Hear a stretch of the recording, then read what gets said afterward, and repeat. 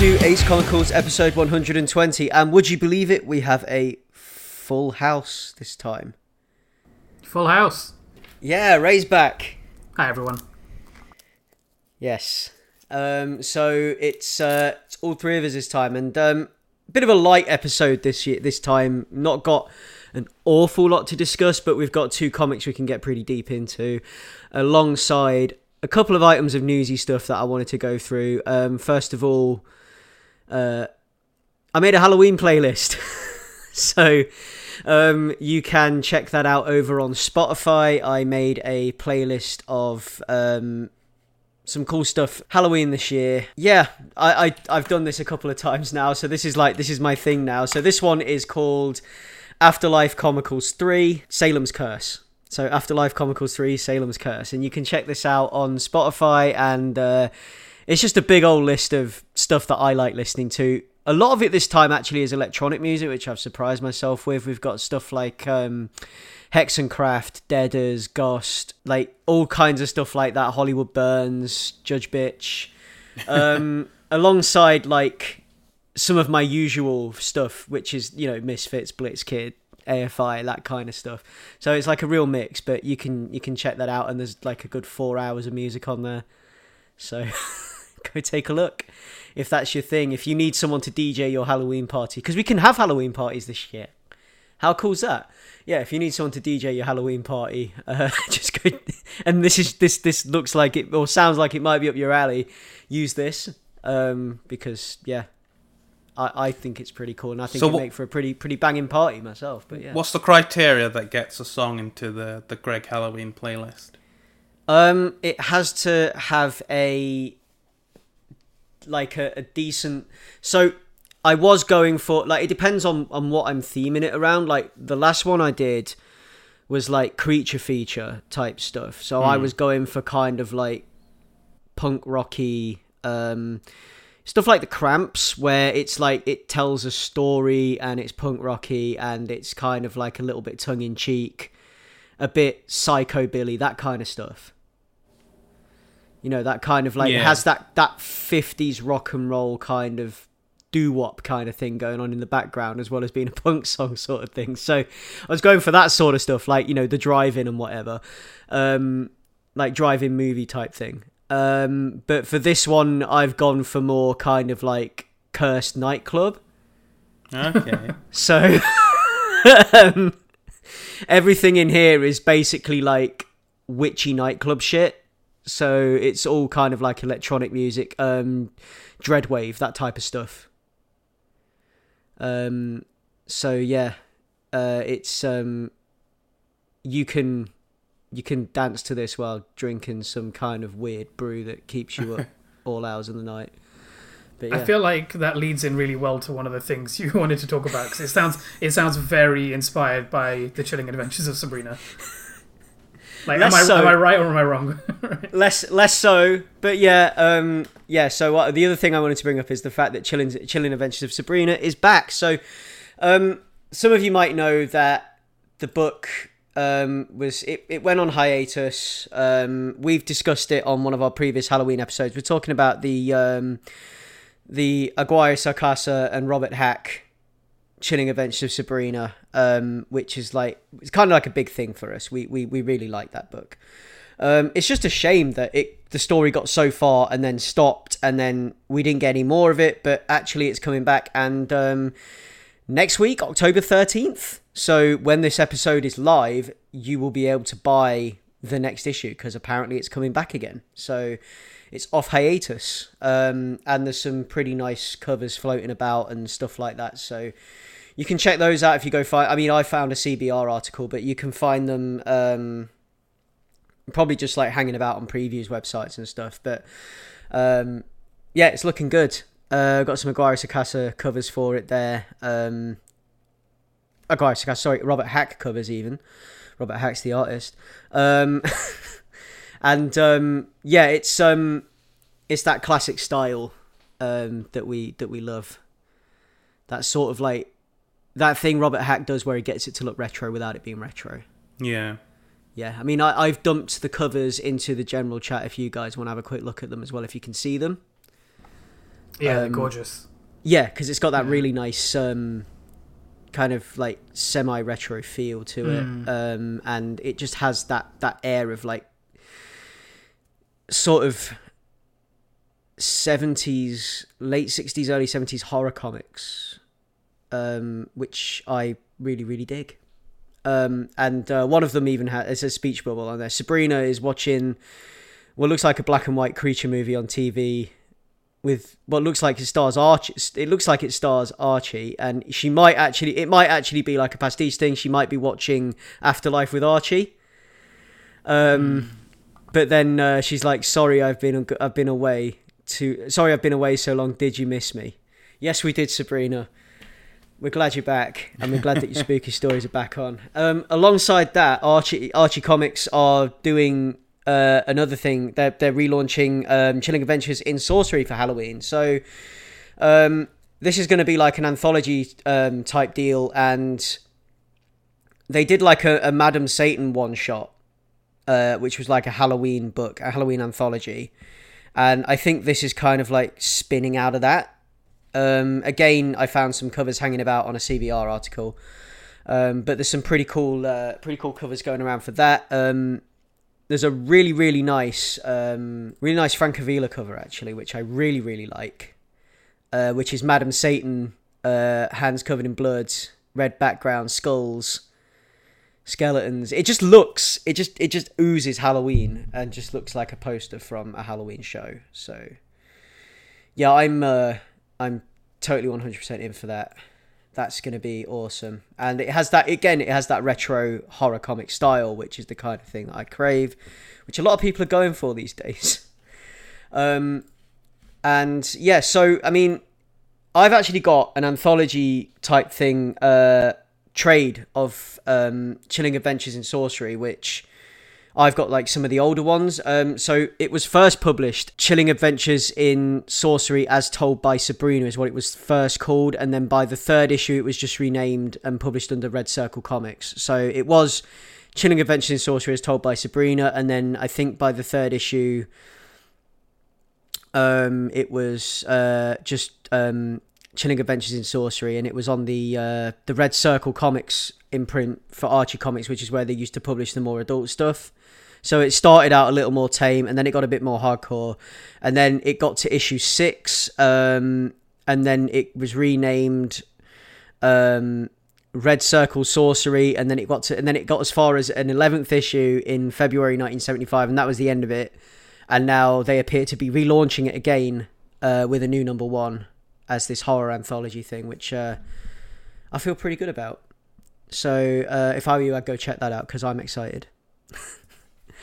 And that will be available November 3rd. So you can get Chilling Adventures in Sorcery number 1, November 3rd. You should be able to pick that up from your LCS or digitally or however you do things. Last order of business that I wanted to bring up is the fact that I just wanted to just let you guys know that give you guys a heads up that when the Eternals movie drops, the MCU Eternals movie, which we're all pretty hyped for, we're doing another crossover with the Mayamada guys. So we've organised it. So I'm going to make them read some late 70s comics by Jack Kirby, and then we're going to watch the film, and I'm going to discuss the film on their cast. So we'll see how that goes. But yeah, so we'll be discussing Jack Kirby's Eternals issues 1 to 11. So like the first half of the Jack Kirby genesis of the Eternals, basically, where it begins in the Marvel Universe. So that should be good fun, actually, because I've read these myself, but it'll be nice to actually read them and have a discussion with someone other than me in the mirror. So yeah, I'm looking forward to that. You're gonna be present for these as well, Leon, right? You're on the Eternals movie cast, and you're also so. It'd be nice to hear your thoughts actually on how they match up, and I know you're a Kirby stan as well. So yeah, but like it's great because I'm a Kirby stan, but the Eternals is quite a big blank spot for me, Marvel wise as a whole. Yeah, the comics are good fun. You'll enjoy it, I think. It's that classic Kirby. It's like New Gods, but with a Marvel label. Yeah, I So- assume so. Yeah. Yeah, go. That's the best way I can describe it. We talked about issue number 1 of like the new run of that, right? Like a few months ago. Yeah. Yeah, It yeah, was a good start. I need to catch up on that. yeah. Check out some of the older stuff, Ray, as well, if you've got the patience for it. Yeah, I'm gonna have to because I obviously I want to listen in on what Yeah. you guys talk about, so I'd like the context. Yeah, there's a Neil Gaiman Eternal series as well. So he did some Eternal stuff. So if you're looking for other stuff as well, there's Neil Gaiman Eternals, which is also very good. On top of that, the last thing that I wanted to tell you guys is that I picked one up, but they're available for order now. Dan McDade, the guest that we had on the show a couple episodes ago to discuss his book Dagor, has released his sketchbook. So you can buy his 2021 sketchbook, available at danmcdade.bigcocktail.com. I picked myself one up. It's really cool. It's a nice little booklet to have, and it's basically just like his best sketches from the sketch tier he was selling for Dagor. So when you bought Dagor from his website, if you bought the deluxe pack, you could commission a sketch. And this is basically a book of all of those sketches. And then the best ones, 48 of the best ones, and then he's got a you get like a little postcard print of the Batman Biff Powell sketch that he did, which is Batman sort of like dukes up boxing stance with Biff Powell knuckle dusters on. And it's Adam West looking Batman as well, which is just adds to the fun. So yeah, that's pretty cool. This is awesome. I just found it on his Twitter. Yeah, so check that out and take a look at the sketchbook. It's pretty cool. And yeah, that's about it. That's everything in my little news roundup that I wanted to discuss. Has anyone got anything to add to that? Anyone been watching anything that they? I do have something to add. Yes, because you said you had something to add regarding our. Oh, he's going to make me do it. He's Yeah. going to make me do it. He's going to make me rescind my comments about Midnight Mass. Bend the knee, Greg. I'm going to have to bend the knee. Yeah, no. I take back what I said about Midnight Mass being the weakest of the three Flanagan projects on the previous cast, because I just absolutely have to, because it's totally not the weakest one. In fact, it's probably the best one for me so far. Oh my god, I love it so much. Yeah, and I can't tell you why. I can't tell you why I love it this much. Yeah, well, that's but the I thing. really want to. Since like last time, I was like, yeah, I quite like it, and I hope it like doesn't fall like afoul of some of the normal sort of Flanaganisms that you can get. And for me, it perfectly nailed the landing and everything. Like I had a really great time with it, so I'm more high on it than I was last episode. When are we going to spoil this thing? When are we going to like sit here for 2 hours and break it down? That's what I want to know. I want it as a graphic novel. Can you imagine how sick it would be as a graphic novel? Yeah, I kind of thought that at times actually while watching it. It's just certain scenes in it. In fact, there's one scene in particular that I mapped out as a page in my head. Like, I actually mapped it out. I was watching it and I was like, okay, so that would be this many panels and this would happen. And then this would be a full page splash.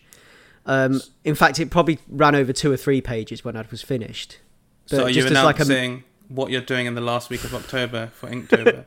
I'm just going to spend, just off prompt, and just spend the entire last week just drawing this 5-page comic, which is a certain spoilerific scene from Midnight Mass. I could try. It probably wouldn't look very good, but I could try. So yeah, no. That show was a sleeper reveal to me. Like, maybe I've just been not paying attention for the last few months, but like I didn't even know it existed until Leon brought it up. And then I also didn't realize until like yesterday that it's not a film, that it's a series. Yeah. In the same vein as like The Haunting of Hill House and The Haunting of Bly Manor, which we've talked about in the past, and we have like generally like broadly quite high on, but like we have some mixed opinions on it. But like I had no idea that this was a thing, and I'm super excited to like once we finish talking, I'm going to watch episode 1 and I'll catch up, and then we can have a spoiler session. Like what the fuck even is Squid Game, right? I mean, I actually did finish watching that a couple of days ago, and it's actually really good. I haven't really like formulated any thoughts on it, but it's a worthy watch. Sophie's been watching Squid Game. It's been like Whiplash because it's been Squid Game and Gilmore Girls.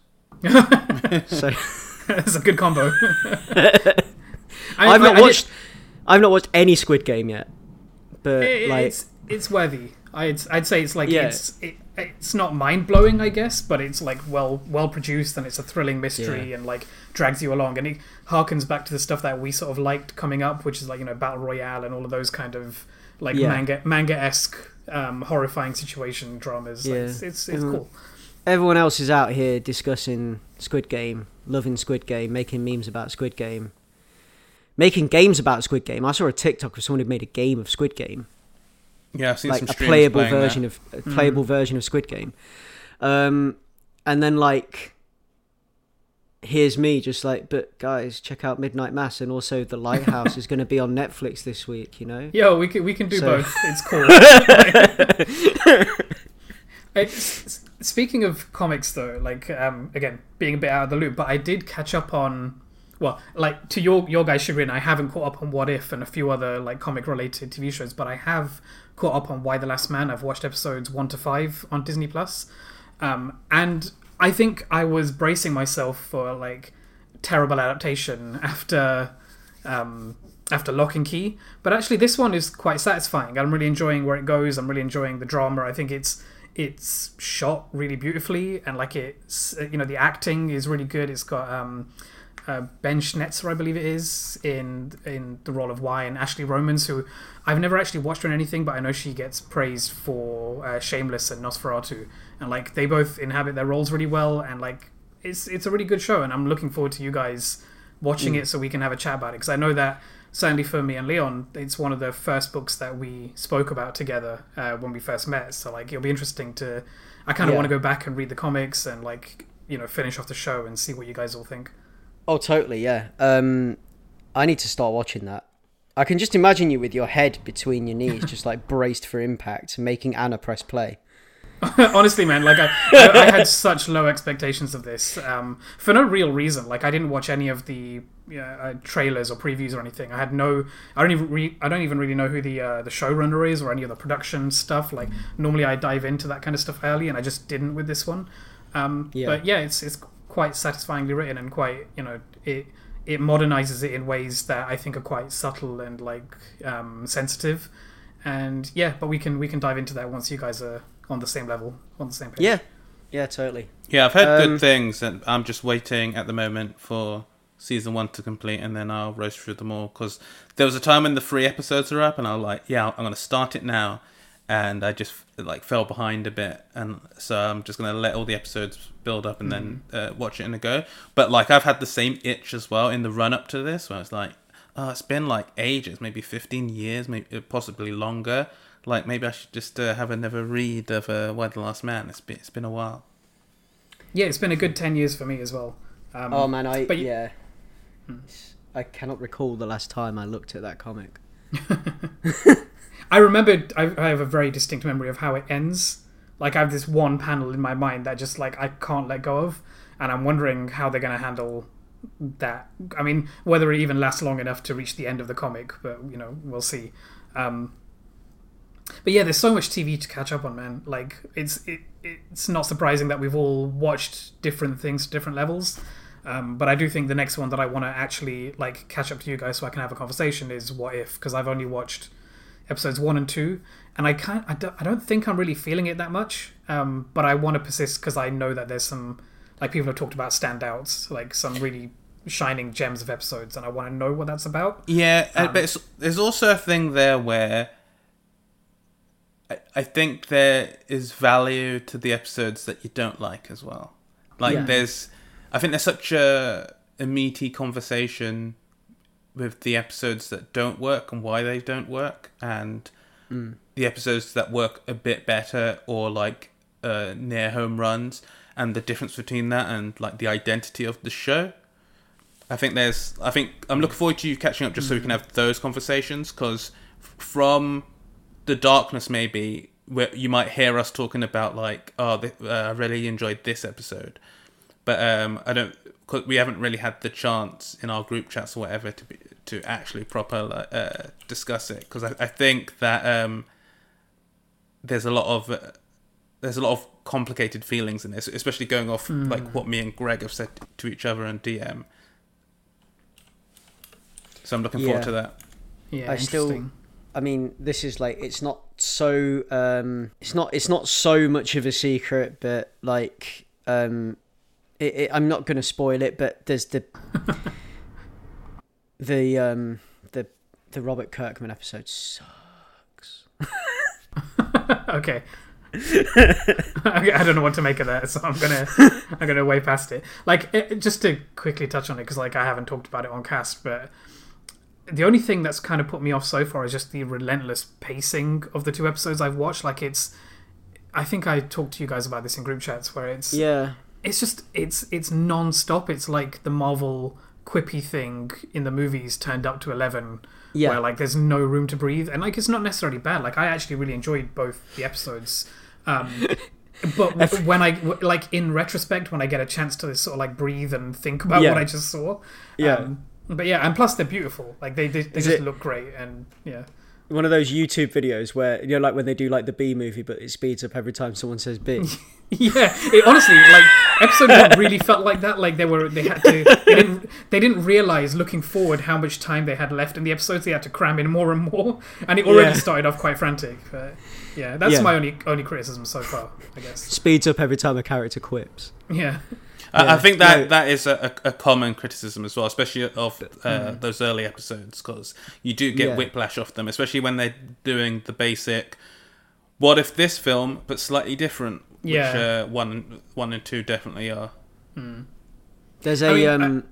sorry, carry on. I was going to say, I think maybe it's in more contrast because I've been watching a lot of stuff that like luxuriates in itself. Like, I finished watching Better Call Saul, or finished up to episode or season 5, which is, you know, the most recent one released, and like that is a show that really luxuriates in its pacing. So going straight off of that into What If was a bit of whiplash.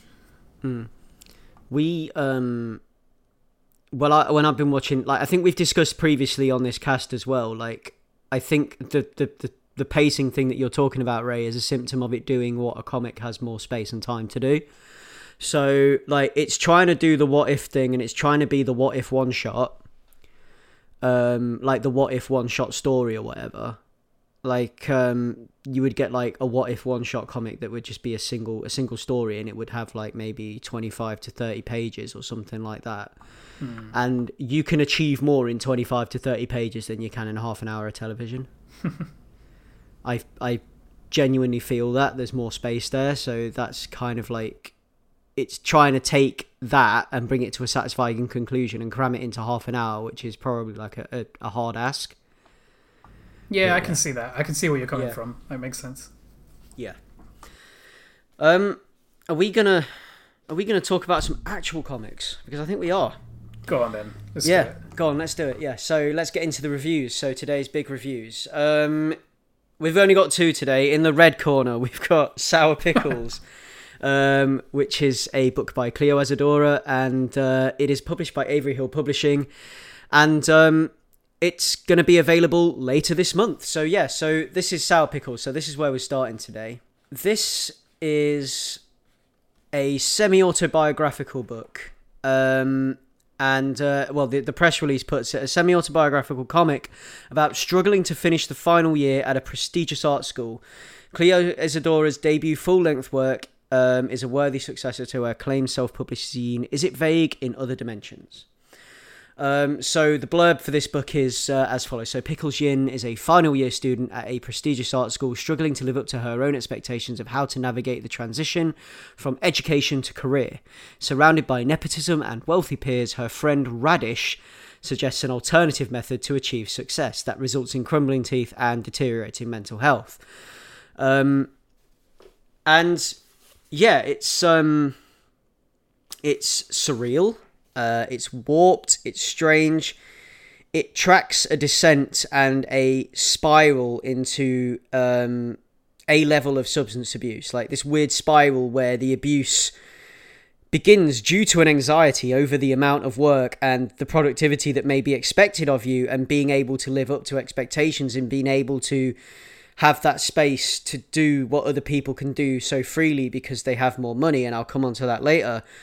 But it gets to the point where the enhancement becomes a crutch, and the anxiety is fed by the substance, and the mental illness mental illness gets worse, and things just generally get worse as it goes on. And yeah, it's also commentary on the privilege of being able to practice art that is afforded by wealth.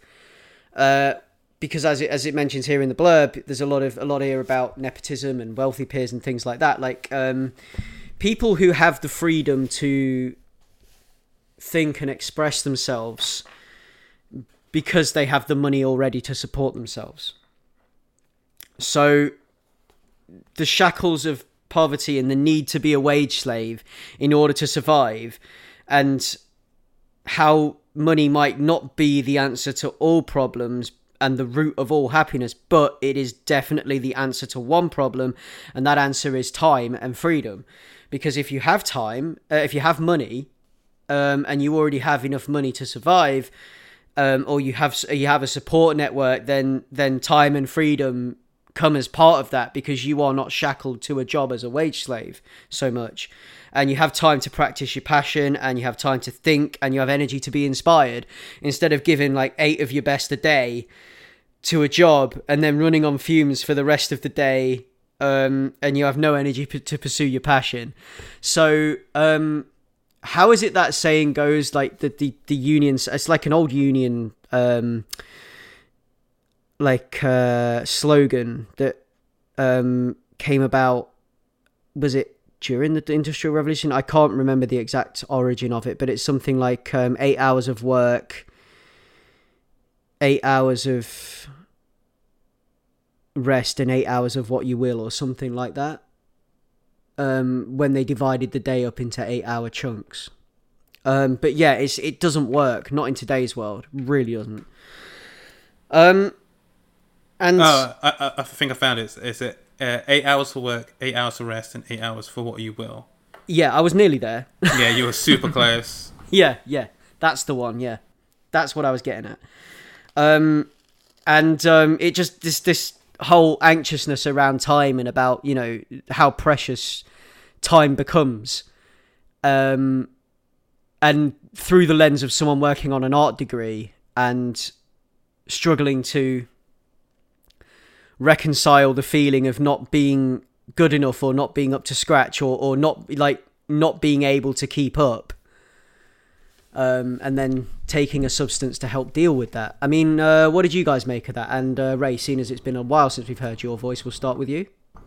Yeah, sure. That was a really succinctly put summary of the comic, I think. Although it does sort of betray how, like, or you didn't go into like how slice of life it is, because the undertone, or like the subtext of it all, or not even subtext, it does go into all of the things you said, and it's quite heavy, and it's, you know, about her struggling to be an artist while being poor, and struggling with the demands of what her degree, you know, requires from her, and then at the same time also knowing that looking forward, it's not even going to benefit her that much. And like the ending of the story does touch on that very briefly, and it ends on quite a dour note. It's not a very uplifting story in totality, but like it is also quite a bouncy comic. It's got a lot of energy to it, and that might be like drug-fueled energy, which is a lot of what we get to see in it, right? So like it's they talk about what is it, Pickles and Radish are the two like main characters that we follow through this story, and it's them deciding that they need something to give them the kick up the butt to like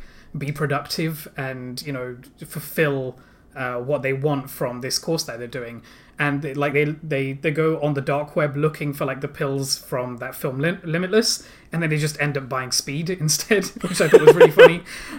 Like it's funny, but it's also not funny, because like that whole thing of you talk about it being substance abuse, but it's a really creep. It's not even that insidious, dark sort of like train spotting substance abuse. It's like almost like it becomes part of their daily routine. Like they put it in their coffee and stuff just to get on with it, and like become like hyper productive. But then all it means is that they end up copying the same picture and over again, and like what value that brings to their work or whatever is a really interesting exploration.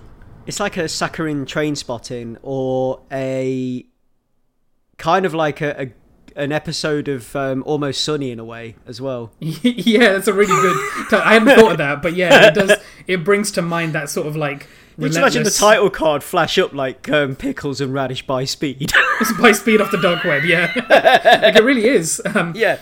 And like one thing, so a couple of things that I wanted to say, like it's like you said up front that it's semi self-biographical. I had the sense of that before I started, and then the blurb does clarify that at the end. Yeah. And like it self-labels itself as ugly multiple times, then I don't know, there's clearly something there about the author and then their impression of their own work and like how it's perceived or whatever. But I don't know, I wouldn't call this book ugly. I'd say like discordant maybe, or like unharmonious, because it's really obsessed with its own ugliness. And like I don't know, I feel like it's obsessed with its perceived flaws, and I want to, I don't know, I feel like I need to dive into that a little bit more, because I actually think it's really quite pretty in places. I think the composition of stuff is... Go on. Well, yeah, but also, is that not part of the whole thing that this book is getting at? Part of the underlying reasons why they start taking speed in the first place is because she wants to live up to an expectation, and yeah, she absolutely. needs to create better art. But this is her style, and this is what she does. And I by the time this book is here, the book being in that style is the author embracing that, but at the time, this might have been something she was trying to break out of. No, 100%. I think you like nail on the head. Yeah. But like I was saying, like I think it is actually really pretty in places, and like I think I assume that the author found the value in their own work by actually putting it out into the world and like, you know, making this story, as you said, about dealing with trying to understand the value in your own work. I guess it's sort of cyclical, but like it is really pretty in places. Like I really love the it's black and white and penned for the most penciled for the most part, and then like drawn over in ink, and it has occasionally like color swashes which broadly splash muted accents and gives them soft focus to the larger pages. And I like how the first one you get of that is quite, even though it's sort of nebulous coloring, it does still have a focus. It's like one set of color on a person on a stage far in the foreground, in the background, and then sort of like this pink hue in the background, and then it immediately sort of discards that, and it becomes this I don't want to say messy, but like random assortment of colors over the, you know, the frames when they're like diving into their drug fueled escapades or whatever. And like I think that's really effective. I thought the way that all comes together is really nice. I also like how we get a lot of individual panels of like you can see the ink outlines of like a hand, but then you get to see like the almost like Copic marker pen directly over it, and you can see the, you know, the overlap of those lines and everything. I like how almost rough and indie it feels. There's a lot of sort of texture, even though I'm reading it on a screen. There's like a tactile feel to it. Yeah, 100%. Like I think it's one of the most beautiful books that I've read on a screen that doesn't feel like it's designed to have been read on a screen. Like it's a really it's a really good point, Leon, because like you can really get the sense that it's somebody's like pages scanned in, which is really cool. Leon, let's get some of your thoughts actually. Yeah, I echo a lot of what you guys said.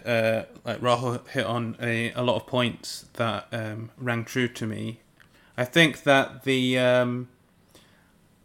there's the slice of lifeness to it, which brings with it a lot of humor and like gallows humor and just survival humor in some ways, as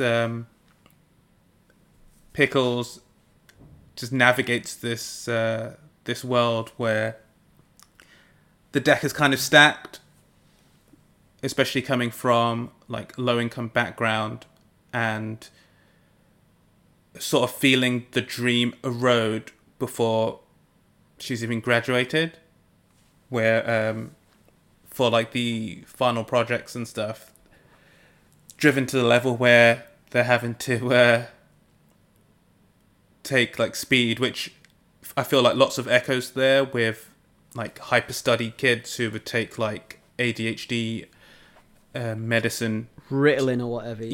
So they could like study for 18 hours a day and longer, and you definitely get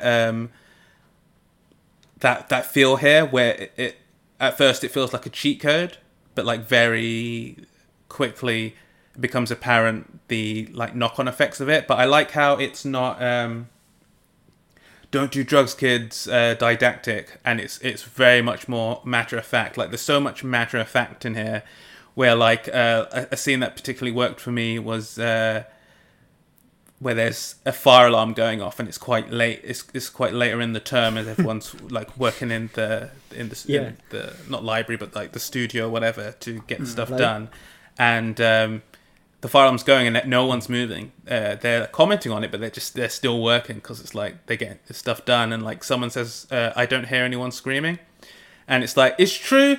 And I think like the problem is when you in establishments, and this is set in London, but when you're in establishments which seem to have false alarms going off all the time, very quickly, like even without these big deadlines and stuff, very quickly, fire alarms just don't have any meaning on you, and you're like, don't make me get up. I'm about to send this email, and I've definitely been in that situation where it's like I don't smell smoke, like I don't hear any screaming or anything, so I think it's all right. Especially like because in my old flat, the alarm used to go off so often. I like the first couple of times we would congregate outside with the people and be like, oh, blah, blah, blah. And then after that time, never went outside again. It's like, it ain't a fire. It's definitely not a fire. And it never was. So like, don't take that advice, people, but it's true. It was never a fire. But like, there's so many like little bits in there. Like I don't want to go through and like go too hard in describing scenes. So I'll try to do them out of context. But there's one where, characters like I think someone's spoken to Pickles saying like what's her friend's name again? Sorry? Radish. Yeah, Radish. This is like Radish has been losing weight and stuff, and then Pickles meets up with Radish and says like people are worried about you. They're saying you're looking weight. Like nobody's saying I lost weight, and I just love that because I did kind of think that I was like, man, that's gotta hurt. So what I love most about this is how matter of fact it is about the drug itself as well. Like you hear people tell stories about when they've taken uppers and things like that, and they're like, oh, I just danced and danced and then we did this and we were did this crazy night, blah blah blah, and all she wants to do is bleach the house. Yeah. Like well that's the funny thing. Like I love the way how that is not like romanticized. It, like you say, it's very matter of fact, where when they're on the drug they do get dogged, but in a capricious way, where while doing loads of work, it's like, oh, you drew like 50 of the same image and they're slightly different, or you just decided to cut your hair randomly because your split ends were bugging you. And I do like how sort of nonchalant a lot of that stuff is handled. So yeah, it just has this like down to earth cool feeling where you fully identify with the characters and sort of get on board, even when they're making bad decisions.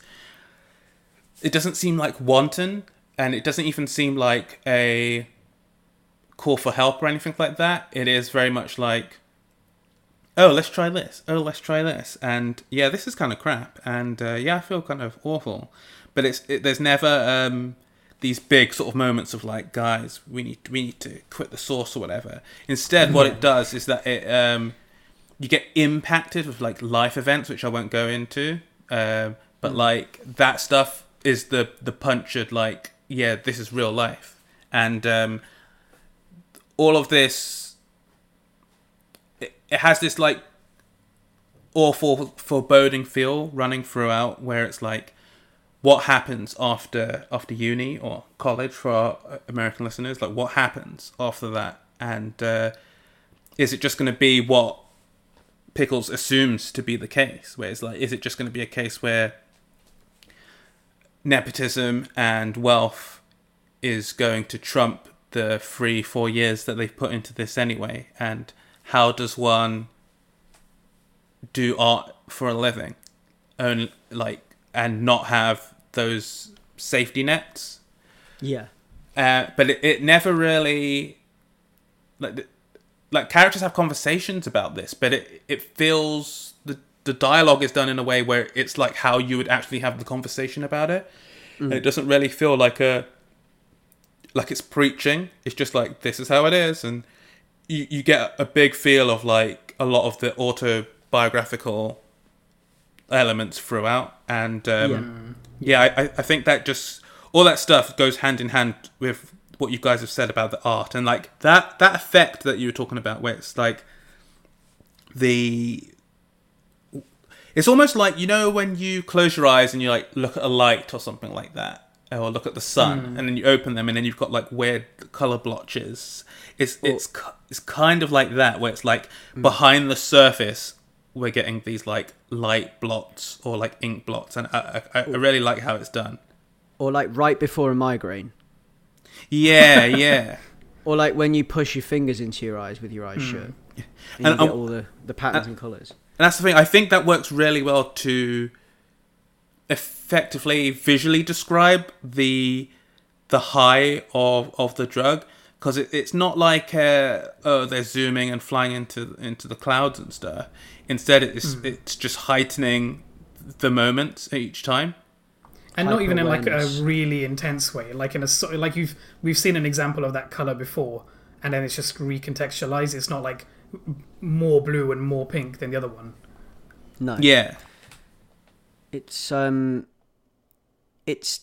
like twisted. It's high anxiety. It's abstract, and it really does perfectly communicate the mood, and it kind of builds the fraught manic atmosphere as it goes through, like the way the art's done, and then like you get these like really abstract kind of like faces getting warped and things like that, and it just looks so cool, and it actually really adds to it, and it's really expressionistic and really cool in how that works. And then on top of that, like underneath the colours that we've just been talking about, like the parts that are coloured, they add to the hyper intensity with this like candy gradient wash with pastel blues and pink, and it's like hyper wired colour. So I guess I wanted to say it looks wired. is what I'm trying to say, which is kind of what we've been getting at. And like the heart of this whole thing is how hopeless and difficult it can be to be in the creative sector at times, and how privilege helps with that, and how in a society that we live in, the society that strangles creativity in service of productivity and almost has no place for creativity, or when we do, we undervalue it. And like the ending, towards the end of the book, there's a bit that really resonated with me actually. And I don't know, I can't really, because it's like going to be spoilers for the books, for the story of the book, but there's like one particular page that sums that up massively. I think the final 2 pages are delightfully brutal, and I love it. Yeah.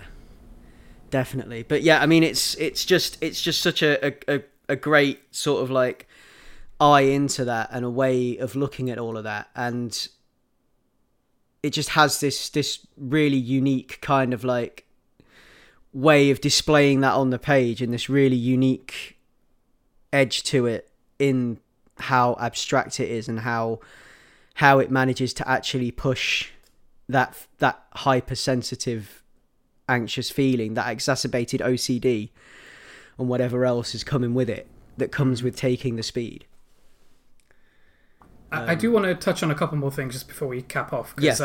Like I found this really relatable in a lot of ways, despite not having gone to art school, despite not having had a drug problem during my university years or anything. Like, can't relate to it on that way, but like the whole just like the anxiety of trying to get your work done on time, and like trying to figure out your own head before submitting work and stuff like that was too close to the bone for me.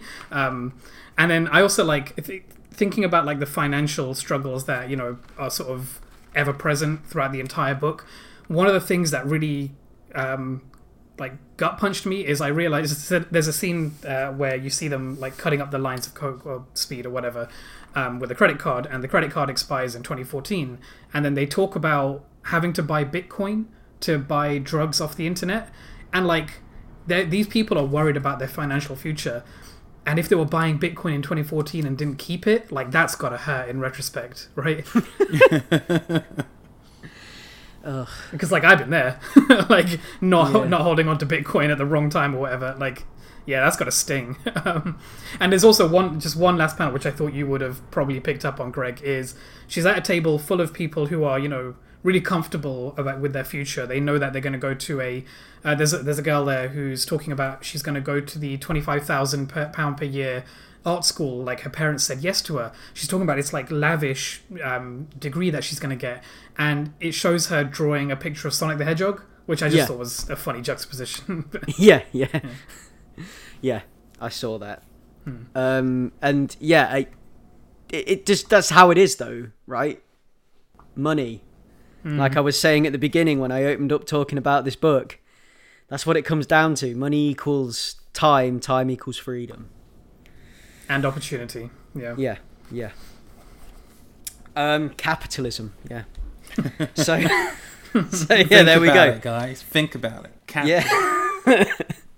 Think about it, get angry about it, throw a brick at it. Right. Yeah, so that is Sour Pickles, and that is by Cleo Isadora, and that is published by Avery Hill Publishing.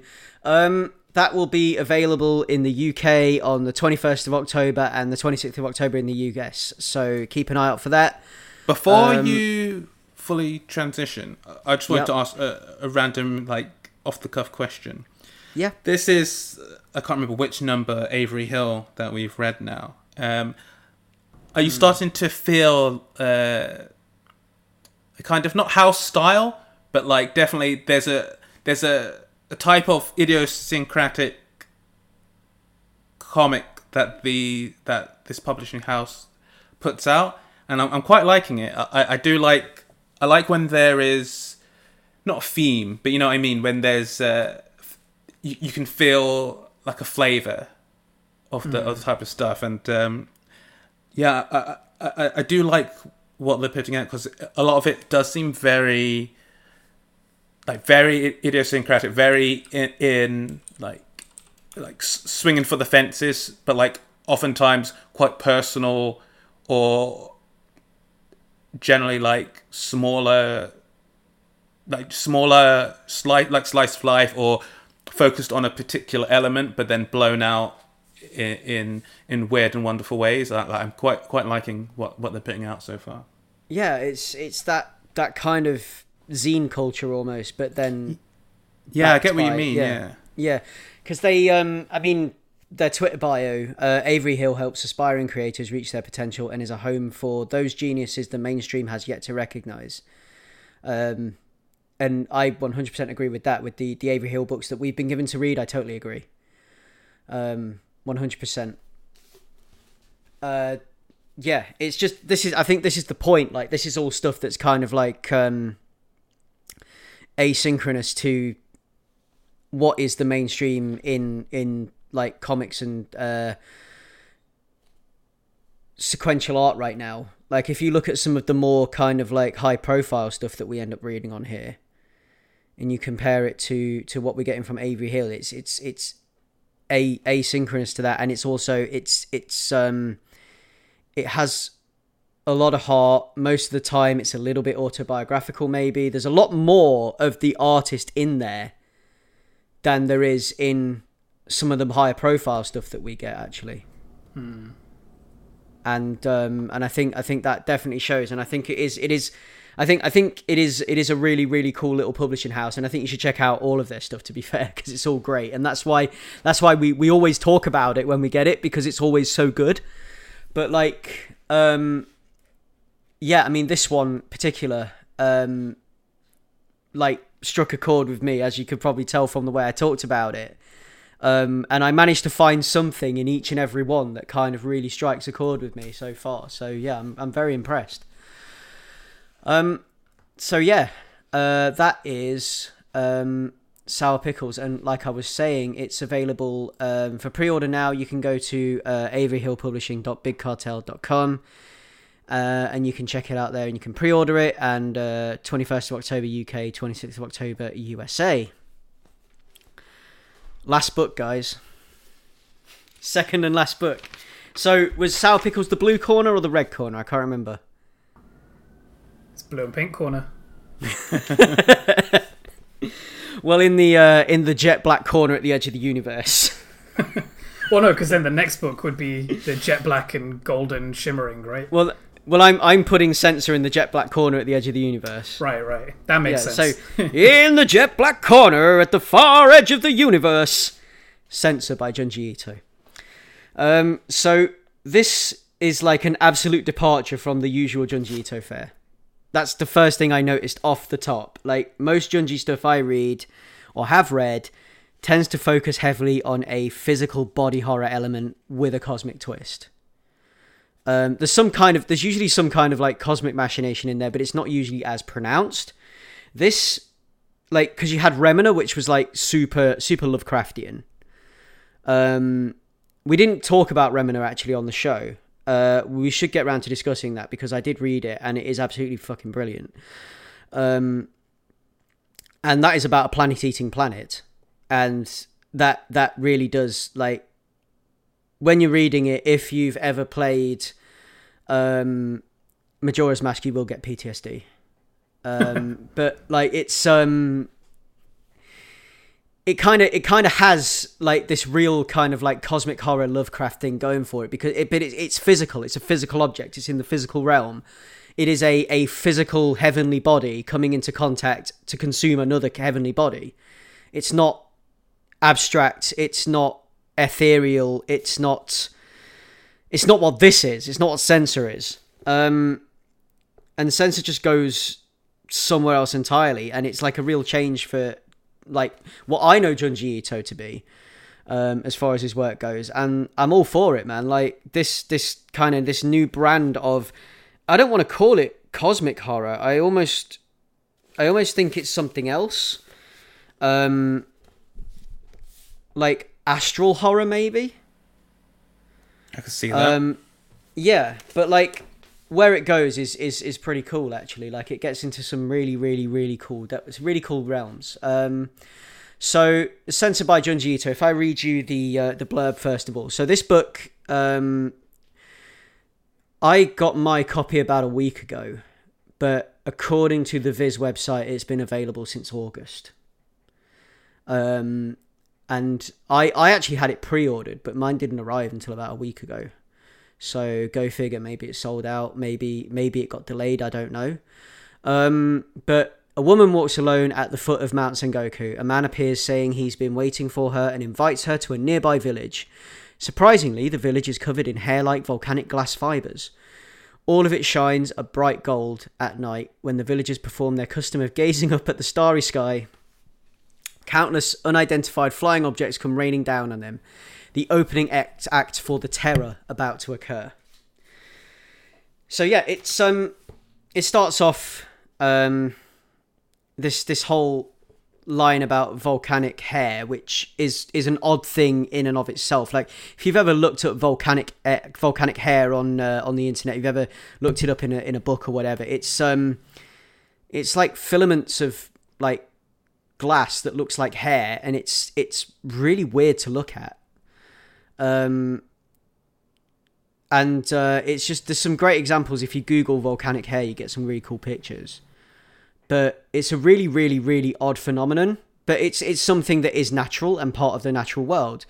And then in true Junji Ito style, he takes that and extrapolates it and builds upon it and turns it into something entirely different and makes it a small piece in a huge jigsaw puzzle of abject existential terror. which he does so well with everything.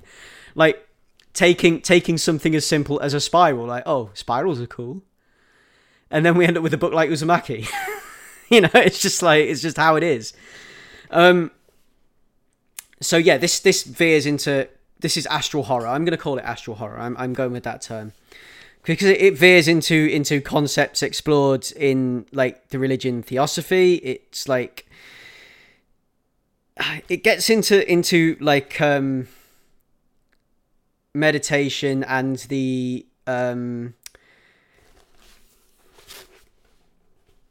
religious cosmology and like esoteric Buddhism and all that kind of stuff, and kind of like psychic ability and things like that. It gets into all this stuff.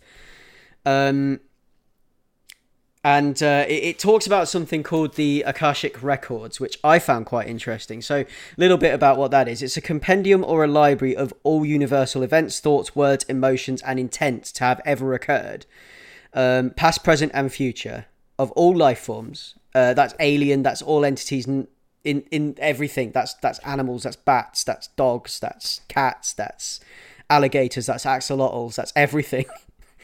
Like everything. Right? Not just humans, right? And apparently this is encoded in a non-physical plane called the mental plane. And apparently you can access it through reaching certain levels of enlightenment and meditating and things like that. There's a theosophy. I think she is the kind of root of theosophy. She kind of like started the whole thing, the whole movement. I think H.P. Blavatsky, she introduced the term Akasha from the Sanskrit to theosophy. So it's a Sanskrit term. When she described the Akashic records, she described them as tablets of astral light, which are indestructible. And the concept and the belief kind of evolved from there.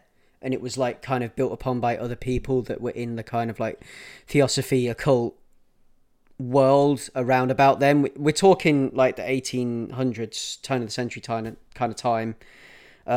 Maybe even before that, actually. Better get my dates right, hadn't I? Yeah, we're talking the late 1800s. Yeah, Blavatsky was, she died in 1891. So around the turn of the century, yeah. So around that kind of time. But, it's all weird stuff that veers off into the occult world and into this kind of like whole exploration of astral planes and everything else. And a lot of white people taking a lot of things from the East and trying to make them their own thing. Oh, that classic. Yeah, because all of this comes from Buddhism, right? All of it. Like, all of this is born in a fascination with Buddhism that white travelers had, and then they brought that shit back with them and messed around with it. Like, that's literally it. The Wikipedia page for it does have two white dudes at the top of it. Of course it does. But yeah, like all of this, like they took a Sanskrit word and then they used it but it's based. That's basically what it is. That's what theosophy is really at the root of it, isn't it? But like, so that's where this book goes. So that's a primer for the kind of like weird, heady shit Junji is getting you knee deep in. And yeah, there's like this whole thing about clairvoyance and psychic ability, and it's kind of cool to see this stuff explored by Ito in his trademark style. This like weird, uneasy, horrifying, and actually this is surprisingly hopeful for a Junji book as well. It has like a kind of like a surprisingly hopeful through line and ending. It doesn't end in the usual way with everything just going to complete shite. It's the usual Ito art that basically just knocks it out of the park, and everything from giant brain-like masses falling from the sky to suicide bugs to humans becoming sensory clouds made up of neurons and out-of-body astral horror experiences. And it's all very cool concepts to me. So all three of us read this. So Ray, I mean, do you want to give us some thoughts on this now? As ever, Greg, you have summed it up so well. Like, I don't really know what to add to that. Like, I think you touched on most of the points that I wanted to make. Like, one thing. I love these kind of stories because, like, the way it starts is almost like it's an unspoken Twilight Zone mystery, and like the first few like issues, I guess, of the book, like the first few chapters, sort of leave you with this sense of like delicious dissatisfaction with the world, like the world that it's building up, and like it's left you with just enough knowledge to know that you're just a human who's like living on a planet, and that planet is on the pinhead of an entire universe kind of thing. Like it really sells that idea of yearning for more truth after a glimpse behind the veil really effectively. And like I really love these stories of people just getting a hint of eldritch power, because that's where this begins. Like it's set in a town, or it begins in a town where it's covered in this angel's hair, like the volcanic strands, and there's some power to this entity, and like there are people living in this village sort of coexisting with it relatively peacefully, and are content to just use it as like a mild drug to connect with the universe and like, you know, holistically engage with the sky and the things beyond their body and the planet they live on. And then suddenly someone arrives to like corrupt this fine balancing act that they didn't even realize they were kind of doing, and then tips the scales too far, and then it sets the whole thing in motion. And then I think it goes from that Twilight Zone mystery into the like astral horror that you described. And like I think it is a really interesting turn for Junji Ito, because normally I find, as much as I love his work, like I genuinely love it, and I love the concepts, and I love the artwork, and I love the way that it sells this horror. A lot of the time, because it's riding that line between being funny or sort of like tongue-in-cheek while also being horrific, I find that some of it comes across as like stilted. Some of the dialogue can be really bad, or can be really like blunt, and a little bit almost like tacky, like the way that things are being expressed. Like if he just said less, they'd be more horrific, but that's not the tone he's going for, I guess. Whereas in this one, I feel like he, especially towards the latter half, like he hits that tone really, really well. And like it is quite a hopeful book, and I like the way that it rides that line of being like this, as you say, astral horror, but then finding a way to like connect to the humanity behind some of these ideas. I don't know, Leon, what are your thoughts on it? Yeah, I feel a lot of the same things. I think that it has a lot of like the regular Junji Ito hallmarks you can get, like the really good screaming faces, and people like willed or drawn to something and then being pulled in deeper and deeper. And like in this, it has literal galaxy brain. And like I really like the journey that you go on with this, and I think that the chaptering is done really well, as you are pulled deeper and deeper into this. I don't even know how to explain it. I was almost going to go. I started to meditate, but my eyes started to enlarge. But like, yeah, I think that it's really effective in just pulling you through, and instead of it being too hyper focused on, say, the mystery, which, I mean, it does have mystery in there as you go through, and especially when we follow the reporter character. But I think it manages to really effectively display this weird intangible feeling that you get with it, that you get with connecting with the universe's mind palace. It has this, like, each frame where that happens is blissful and horrific at the same time. Are you saying, Leon, that you have access to the Akashic records? No, definitely not. You said that weird feeling you get when you access the universe's mind palace is like, what? Leon's found the Akashic records? Well, I was on it on a VPN, so it was fine.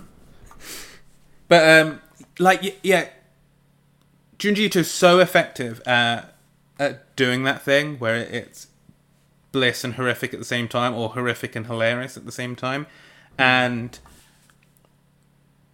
there are just like panels or just images, because as he's used before, like, hair is creepy. So starting off with this very like like nature's here basically, and having it start off as this really earthy type thing. It's very like of this earth, and that's like the jumping point. Feels like so apt for what it feels like he's doing here, and like you guys say, it's wildly like hopeful as you go through it. And I kind of like how, because like some of the past stories you've read, sometimes they can read a bit cynical or a bit like Humanity, yeah, they suck, and it's like, it's true, but like I do like when a bit more nuance is added to that, and we're able to get in a few characters' heads and understand them and the world they inhabit. And all of that is followed through with like sort of classic Junji Ito art. I really like all the character designs. I think the facial expressions are always just knocked out of the park. I think that I really like where, I don't know how to explain it, but it's kind of like loads of dots or like smudges for like background stippling. It's like dot matrix type. Yeah. But it feels more like random. But yeah, like all of that stuff is really, I don't know, it's really good at conveying a mood as well, because that's the thing that you can get with like creepy books sometimes, where it's like it's weird or like some shocking thing happens, but you don't really, or at least for me, like I need the atmosphere, I need mood, I need dread, but I also like that plane in between dread where it's like, what, did that really happen? And like what are the implications of that?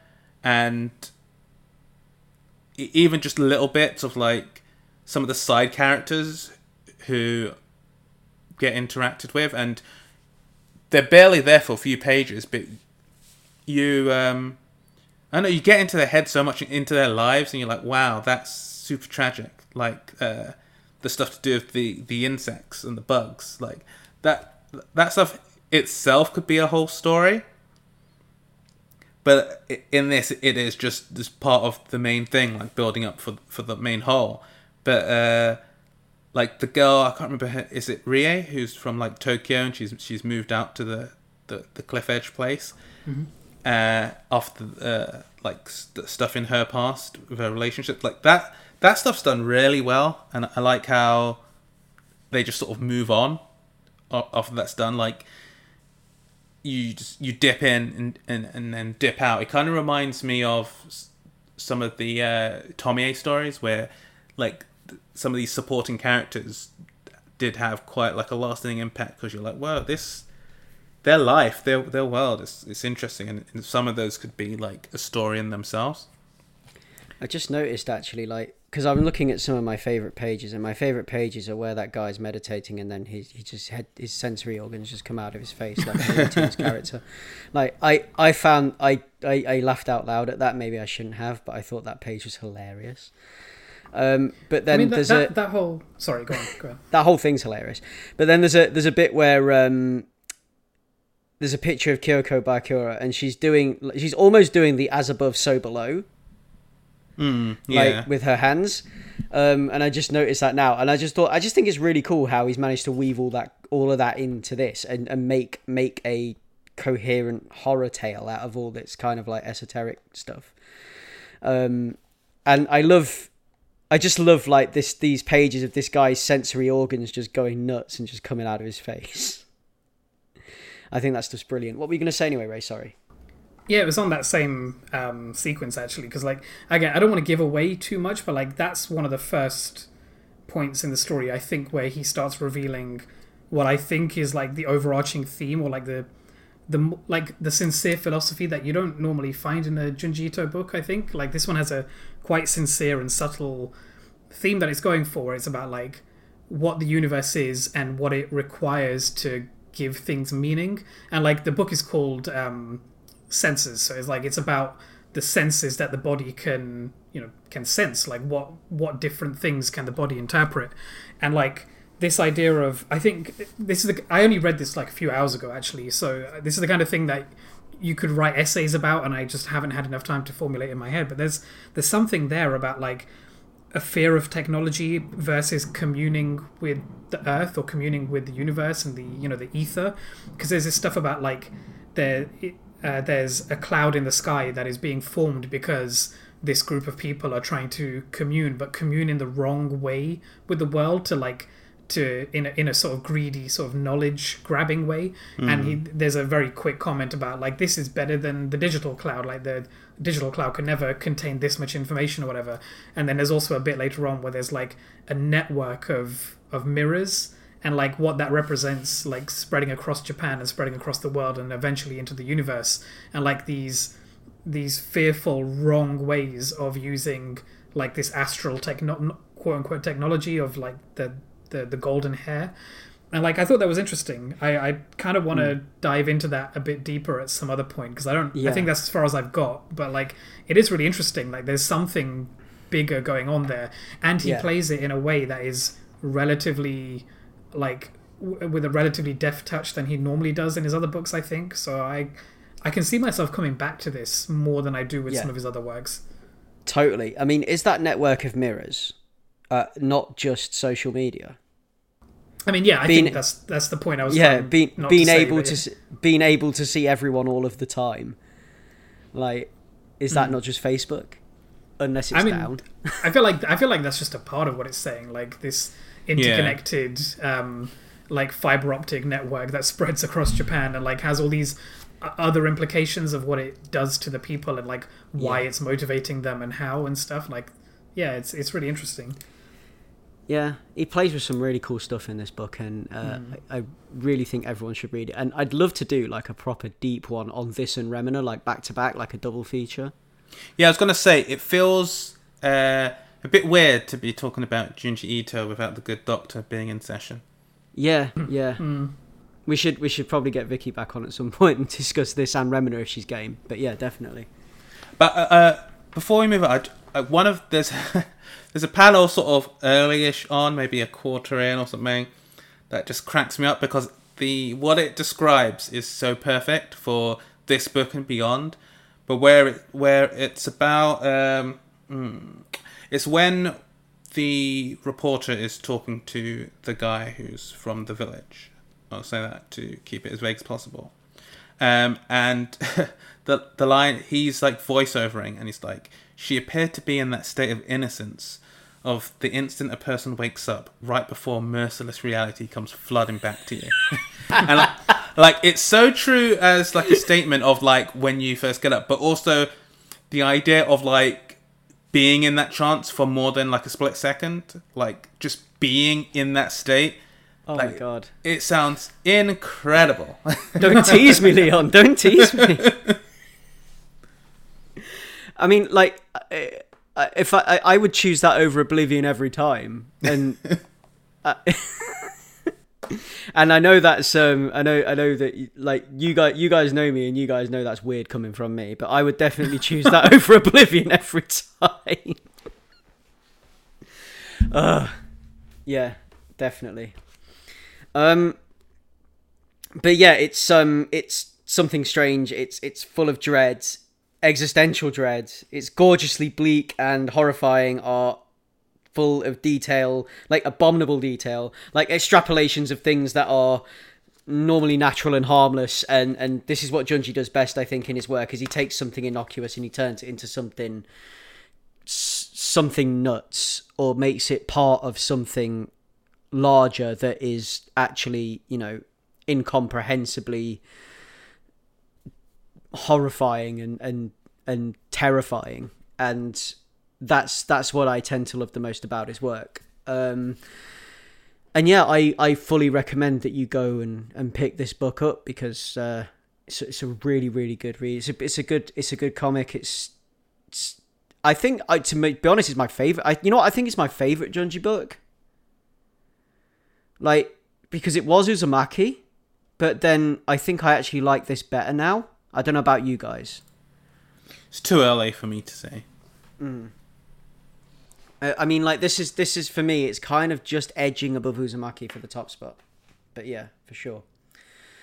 And I think that wraps us up, doesn't it? We're over and done with. So that was Sensor by Junji Ito. That is available now anywhere where good comics are sold. Go to your LCS and ask for it if they have a manga section. And we are going to close you out. So that has been Ace Comicals episode 120. You can find the Ace Comic records at www.acecomicals.com. And that is pretty much a record of everything we've ever done, said, felt, etc. as part of Ace Comicals. So go check that out. You can find us on Twitter under @AceComicals. You can find us on you can find us on Facebook under Ace Comicals. You can find us anywhere under Ace Comicals. Just look for it. You can find me on Twitter under @Bato. Interact with us, at us, DM us, talk to us about comics. Have anything to say about what we've discussed today?